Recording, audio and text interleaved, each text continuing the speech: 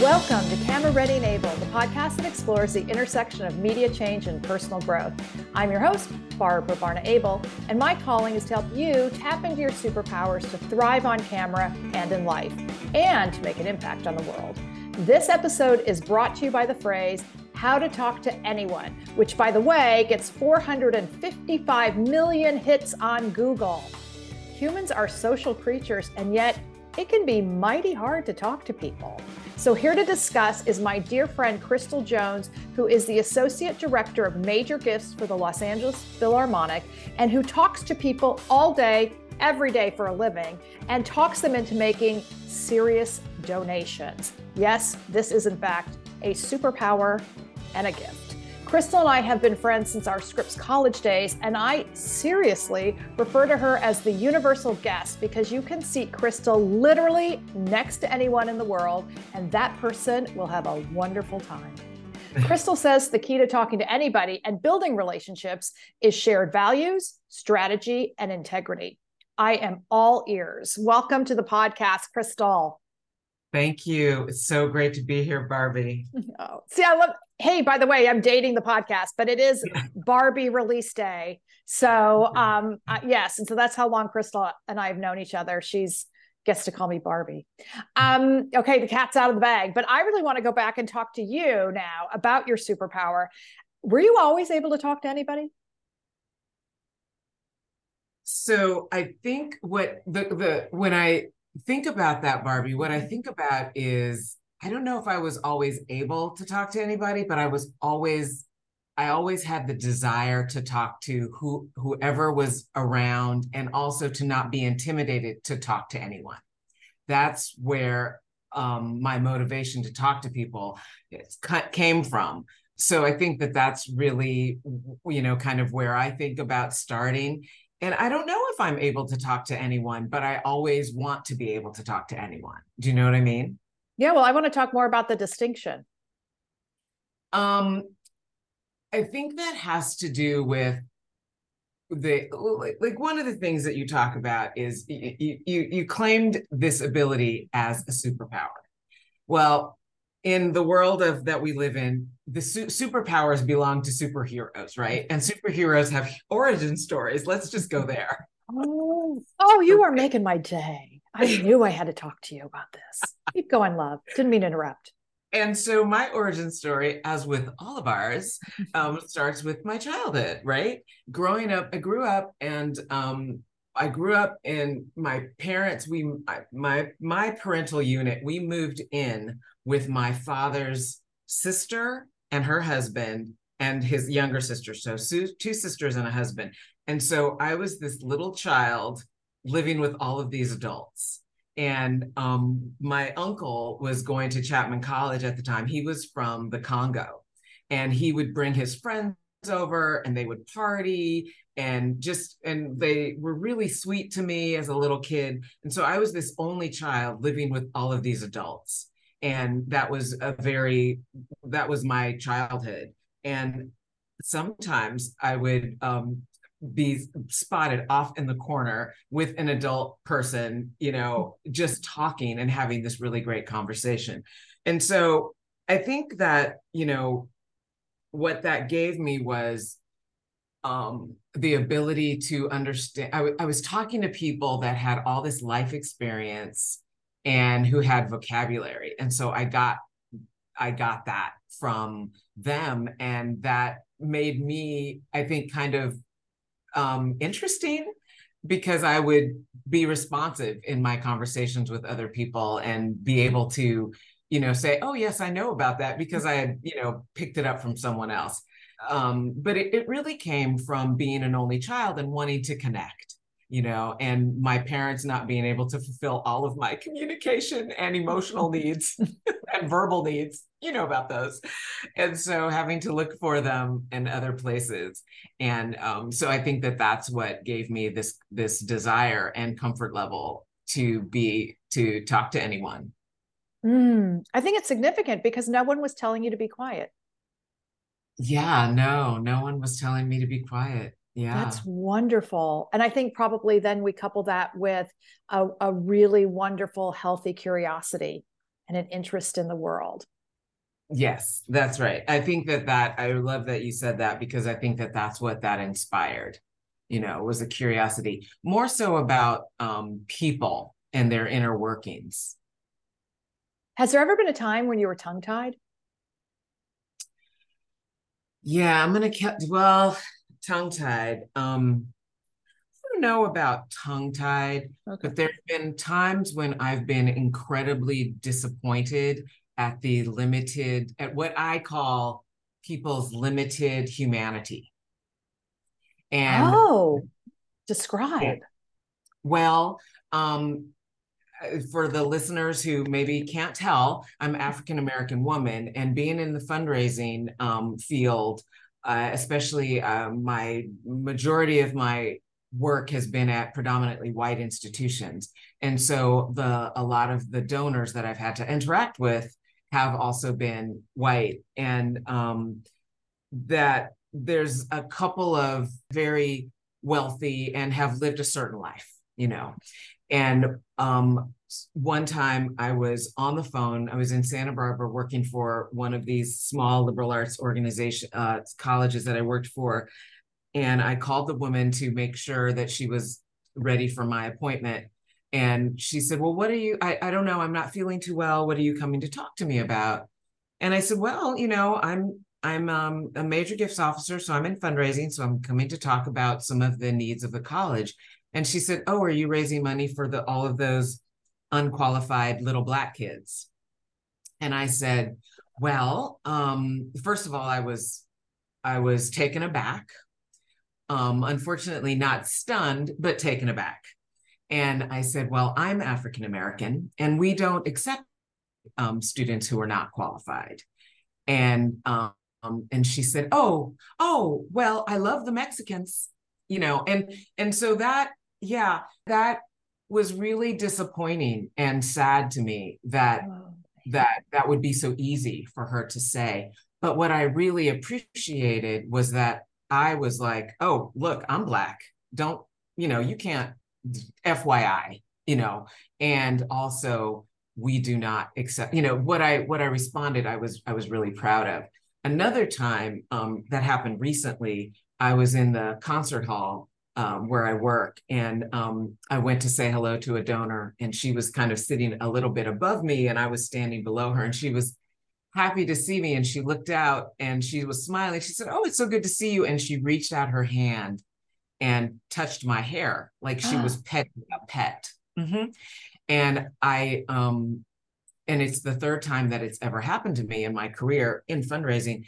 And so, and I just kept on talking about what I was talking to her about, and I didn't know how to address it, and I went and sat down to view the concert, and I was feeling so many different feelings inside: mortified, anger, deep anger. And then I said, oh, I'm going to ask her for $500,000. And in 2 weeks, I set up a meeting to ask her for $500,000. She did not. She eventually told me she wasn't able to do it, but it just felt like that's the way I was turning it around. But a couple of times that I've been tongue-tied that are a little bit more fun than that are with celebrities. I just have to say, just full disclosure. I think this, Barbie. I'm a little starstruck, not only for celebrities, but for intellectuals. And so a couple of times I've been in the company of folks that I really admired. And, early in my career, I had the pleasure of working with Vanessa Williams and Babyface when I worked for Ramon Hervey. That was in our early days in the entertainment industry. You remember that. Mm-hmm. And I asked Vanessa, I said, Vanessa, when people come up to you and say how much they like you, what do you want us to say? And she said, you can just say, I really like your work. And so that's what I try to do now when I feel that tongue-tiedness coming on. I want to go back for a second, Crystal, just to say thank you for your intense vulnerability there. And it actually also beautifully shifted the conversation to not where you start when you think about like how to talk to anybody, but literally you just demonstrated how to talk to anyone when you are put in such a difficult situation where you're not generating the conversation, you're reacting to, hateful, hurtful language. So can we sit with that for a second? I want to figure out like how you learn, because one of the things you're doing, you are responding instead of reacting. Yes. So again, has that always just been part of you, or do you remember just to help for people listening to get to that place where, because you did that in real time, on the phone. And then the second time it was still real time-ish in the sense you just needed a few moments to work through. So what are your skill sets around responding instead of reacting so you can continue to talk to anyone, stand in your own integrity? What I really appreciate about your podcast, and that took me by surprise when you shared with me that you were doing this, and the podcasts that I've listened to have incorporated integrated this so beautifully, is the personal growth part. Because I mean, for us to just live and enjoy and have joy in this life, we have to, I believe, that's one of my values, is that you have to do the inner work. Mm-hmm. And sometimes it's yes. And sometimes it's kind of foisted upon you. And other times you can kind of just freely decide that you're going to do it. But whatever, you got to do it. It's critical. One of the things that is critical to good communication and to being able to talk to anyone is being able to active listen, be an active listener. I've learned this just through my own personal journey with a lot of things that I've wanted to overcome, anxiety that I wanted to overcome, and just fear. I mean, raising money does not come naturally to me. Building relationships does, but not talking to people about their hard-earned money and about what they want to do with it. So, to get over that, I have had to utilize a lot of my, I have a therapist and I do yoga and I do, like we just talked about, our morning walks, and I walk a lot of times without earphones, just me and nature or the cars on the street, and just kind of going inside.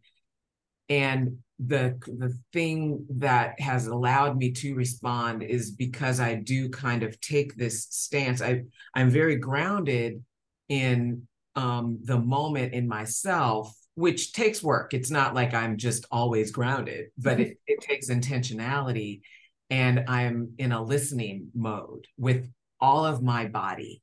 And so that is really, I think, a kind of a window into or not a window, but something that I start with, like my foundation. And also, there was something, communication isn't just about speaking, right? So that goes with the active listening. Karen Osborne, who is a very well-known and beloved fundraiser in the field. She has her own firm and she's also an author. She writes these really great mystery novels. And when we'd go to conferences for fundraising, one of her sessions was active listening. And it's really learning how to listen and, just listening to people and not saying anything until they finish is a serious skill, and it is a practice.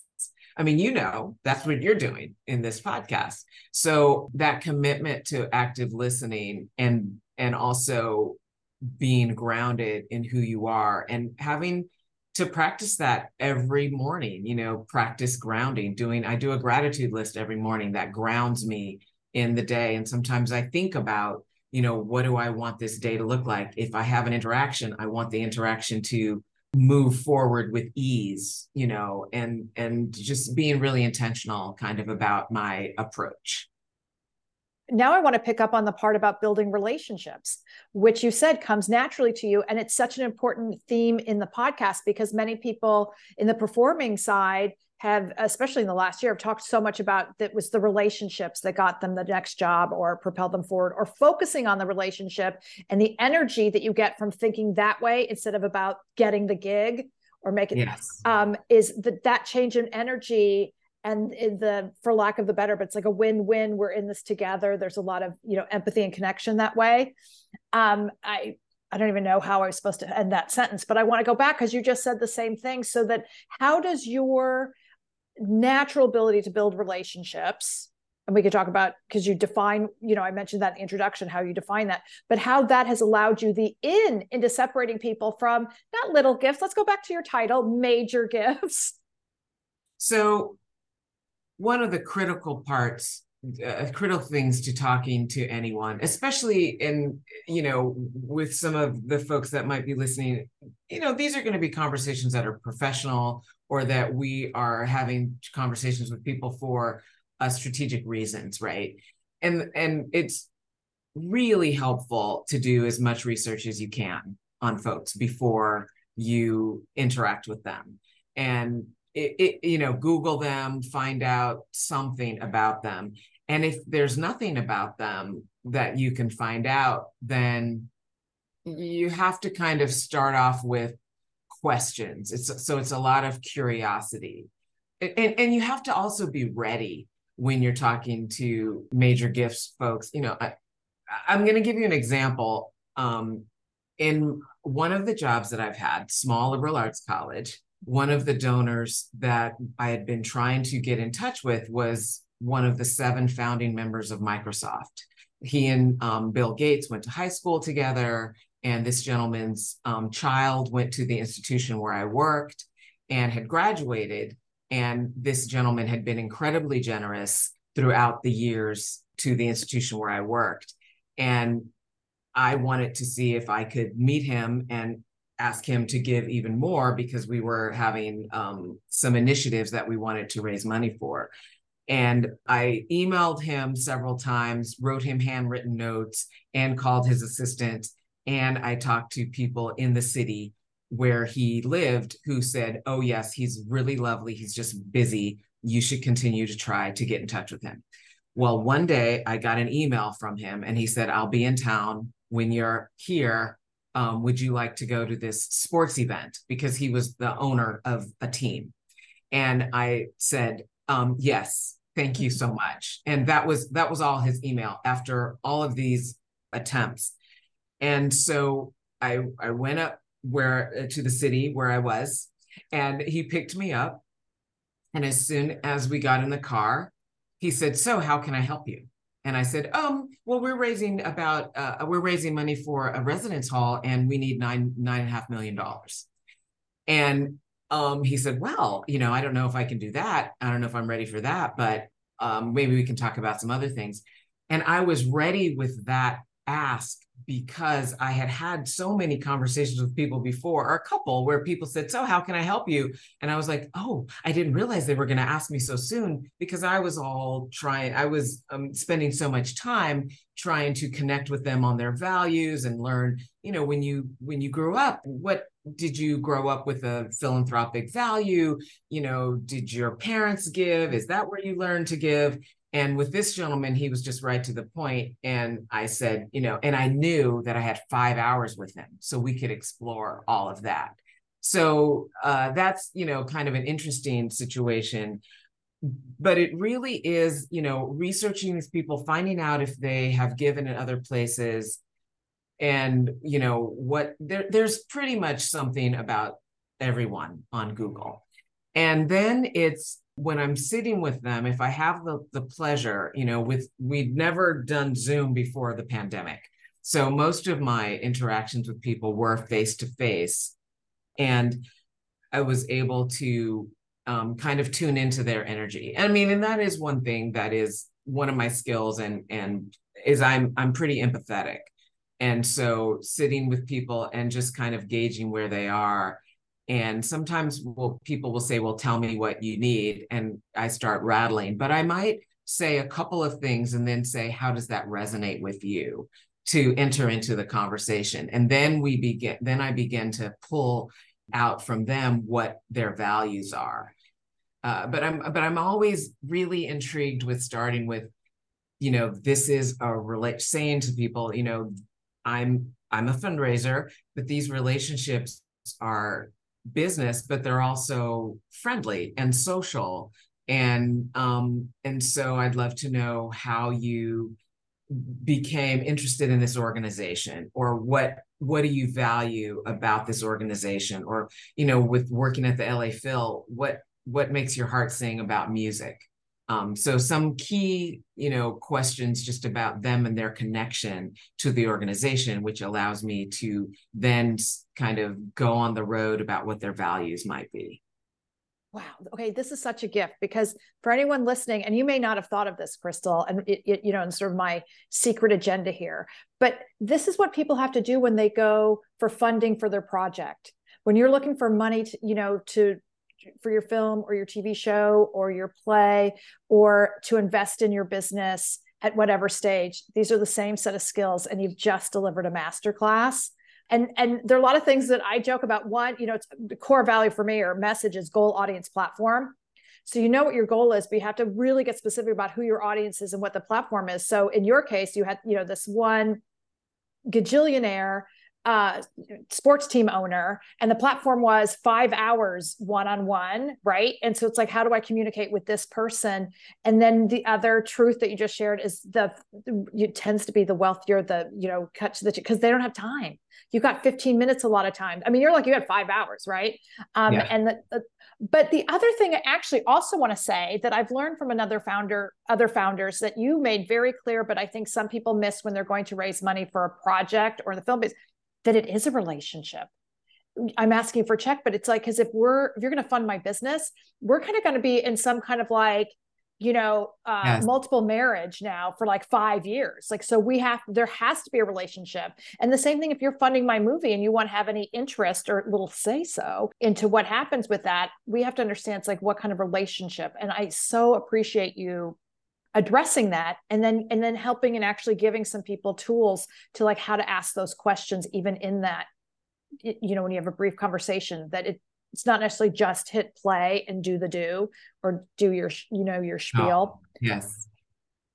One of the things that makes me think about is a lot of people ask me to consult with them about how to have a conversation with a donor about a certain thing, funding opportunity, or to engage their donors with things. And it's really about that individual tailored experience. And in this case, about the success of the organization. And but just by the way, he 18 months later, he committed to a $500,000 scholarship for the college that I was working for. And he continues to give a 6-figure gift every year to the college. And I've left that college. It's been many years since. So that was, kind of a success. And I've had, a few of those. But if you are grounded in your integrity, and you are, I think, humble to the process of getting to know another person, and you are clear about what you want the outcome to be, but you're not tied to the rigidity of how you're going to get to that outcome, right? Then you can give yourself some permission to not, I don't want to say bumble, but to be really present in the way the conversation develops and evolves. And there are times when you can say, this is, you want to be clear. You want to, have a sense of presence and confidence about yourself and about what you are raising money for, and clear, or what you're trying to get support for. But you also really want to be fresh and, I don't know, how do I say fresh, but I don't want to overuse, but present in what they have to say, and how that might make you think of something else, and how when you tell them, oh, I didn't think about that, or, oh, that makes me think about this, then you're allowing them to educate you. And then that begins that relationship, right? And you also don't just want to hear from them and talk about your organization. You want to share maybe how you personally became connected to this organization. I mean, I think that that's what people in the entertainment business, when they pitch shows, they probably talk about that personal history. But it's important to just as much as we are asking people to, as we are telling people about the project and asking people their opinion, that we share a little bit too, so that that relationship does begin to formulate. Does that make sense? Oh, honey, this is media coaching 101. I just want to now share this recording with everyone who walks in the door, virtually or real, because what you just said, we've gone full circle and we've come back to active listening, because what you've just talked about is, and this is a really common thing, is we start with, right, we have our talking points, we have our messaging, and we know what we need and want to say. And what you've just helped because so clear on is you have to, that's important, but you have to release the vice-like control that you have and your attachment to that. Because if you're so attached just to your messaging, you're not present, you're not active listening, you're not being able to respond in the moment that's going to allow you get to the result that you want. You also have to, to your point, relax the timeline a little bit, because I'm a firm believer that it's not a no. It may be just not now, or we have to contemplate or whatever. Yes. But because everything is dependent on the exchange of energy and the connection. And so this happens a lot too, by the way. A perfect example, anyone listening, is when you're new to this and you going to be interviewed, or you're excited to finally, get on the morning shows and this and that, and you become so attached to your talking points that you don't actually hear the questions that are asked. Exactly. Right. And the audience catches that, by the way, when you answer something that's already been spoken, or you don't quite answer the question. It's just clear that you're not listening. Yes. And it's and that's not a win. And that's the thing that, by the way, that I'm going to remember about you. Yes. Wow. They seem distracted. Yeah. I mean, it's, I have had a lot of interview coaching too, because, and so sometimes you do want to strategically take their question and take it in a way and answer something that you want to say, and not necessarily their question. That too. Well, that's media training 2.0. We call that bridging, or you're just directing the conversation where you want to go. And that's when we get, you're naturally good at this, by that we acknowledge and validate the person who asked the question. That's so interesting. I can understand why you may want to explore this, but I want to kind of direct your attention over here, which I find particularly exciting. Yeah. Exactly. Yeah. Wait, just for fun, I want to go back to the celebrity intellectual. Who's on your list of people that would, make you go, ooh? Well, okay, another vulnerable moment. Before he got into any political career, I grew up loving Clint Eastwood. And so the first time I met Clint Eastwood, which was at a William Morris Agency screening of The Unforgiven, I was tongue-tied, and I shook his hand. And then I remember thinking, oh, he doesn't have rough hands. He's not really a horse rider. He's an actor. He's got some really smooth hands. But anyway, Darren Walker, who's the head of the Ford Foundation, I actually met him recently. And I was just, Elizabeth Alexander, head of the Mellon Foundation. She's a little bit of a celebrity that I kind of have, just love being in her presence. And I've been in her presence, and every time I'm like, hi, I met you, and she's always very gracious. Okay, now I just want to down to brass tacks, going back to how we approach things.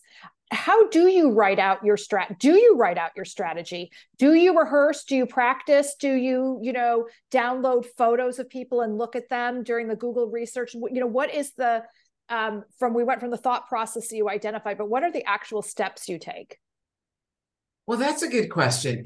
So there's a few different approaches, because there's people that you want to get in touch with that are completely cold. I mean, they're connected to the organization or to the institution some way, but you don't exactly know how. Then there's people that maybe have been giving often, and they've come to a couple events, so they're familiar with the organization.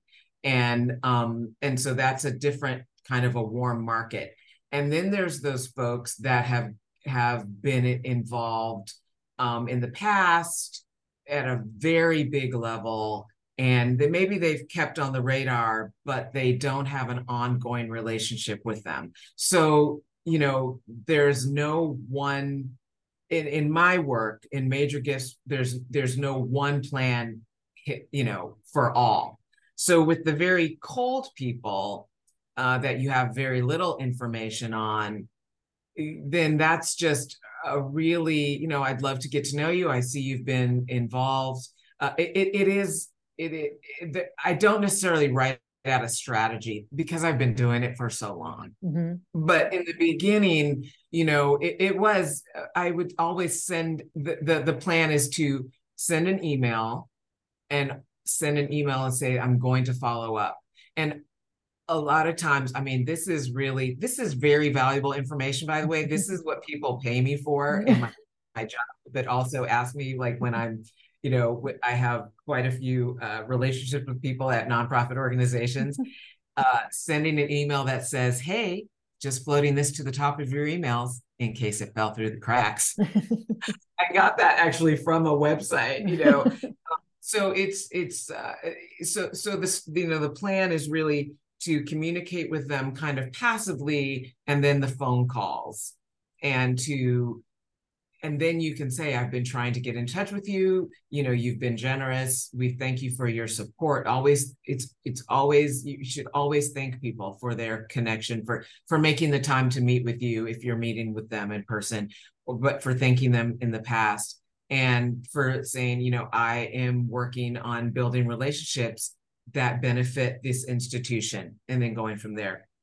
Someone who has maybe been kind of involved, then it is looking at what they gave to, what interests them, when they came to an event, what type of event it was, and actually asking folks in the institution, because I pretty much work in large institutions, if they've had interactions with them. So the institutional knowledge that might be there, and then putting together a plan. I'm going to reach out to them, about a 3-month plan to try to just reach out to people. A lot of my work is just trying to get people to respond back to you and then to connect with them. So it's that's the entertainment business in a nutshell, right? Yeah. Or sales now. This is incredible, Crystal. I mean, I'm also hearing that not to take it personally, because when you describe how many times you have to reach out to people, and so that you've built some kind of thicker skin, or however you deal with the fact that you hear a lot of no's on the road to yes. So that's an important message. I also, as you were speaking, I wanted to ask you, do you do anything conscious or unconscious at this point to warm yourself up before you make that phone call? Yes. I mean, I do. Most of my outreach happens on a Friday, on a Thursday or Friday at the end of the week, when I'm kind of relaxed. And a lot of times it happens then, because that's when I believe people might be looking at their emails over the weekend that are personal and not work related for their job. But yeah, I remember when I was at UCLA, I used to say to myself, they should be so lucky that one of the largest research institutions in the world is calling them to ask them to contribute to putting more research out there for the world. I would literally say that to myself, and then I would make the phone call, so that, those kinds of things. And sometimes just talking to colleagues, one of the things that's a real blessing at a place that's a large institution is that I have the privilege to be surrounded with other people who do work similar to mine. And so I can go into their office and we can have this is the work, Barbie, sometimes a half an hour to an hour conversation about one sentence that we're going to write in an email to someone. The folks that I manage, a lot of times, they come and they ask me a question, and I say, this is going to be about a 20-minute conversation. This is the work. We're not socializing right now. We're talking about the work, and we will talk about what words to use. Okay, wait, I need to be a fly on this wall. I am so nerding out about this in the best way. So in broad strokes, what are some sort of yes words or even tenses that we use, or if you can give an example of like how you could, parse a sentence for an hour. It's not so much those types of semantics necessarily. Yesterday, for instance, my colleague said, "Can you read this email that I'm about to send?" It was like a three small paragraphs. And the question she asked, or what she told them, was she wanted to talk to them about building a relationship with them and what the impact of giving at this organization helps to increase our artistic endeavors, right? And I said, we want to pull at people's heartstrings, right? Artistic endeavor or artistic operations is a little insider lingo, so we want to say, we want to build the joy of music for, we want to use those emotional words that touch people as much as we think we can. I mean, artistic operations might get someone, to respond. We don't know. So that is also part of a relationship, is trying things out and seeing what resonates and what doesn't resonate. And just because someone doesn't respond that way, then maybe we'll try another way. But until they say, "Do not call me anymore, I am not interested," then we try 7 times before we let it go. Okay, I could talk to you all day, but now I am going to let you go, Crystal. This has been, again, total masterclass. So generous. You're fantastic. I'm going to be listening to this over and over and over again and sharing it with my students and my clients. Thank you a millionfold. This is amazing. So I thank you, Crystal. Now I want to thank you, the audience, my friends, for listening to Camera Ready and Able. I truly appreciate you. And if you are prepping for your big pitch, I would love to help you. Please shoot me a note via my website, ableintermedia.com, and be sure to download my free ebook, 12 Tips for Success on Camera. And as always, please hit the subscribe button if you haven't already.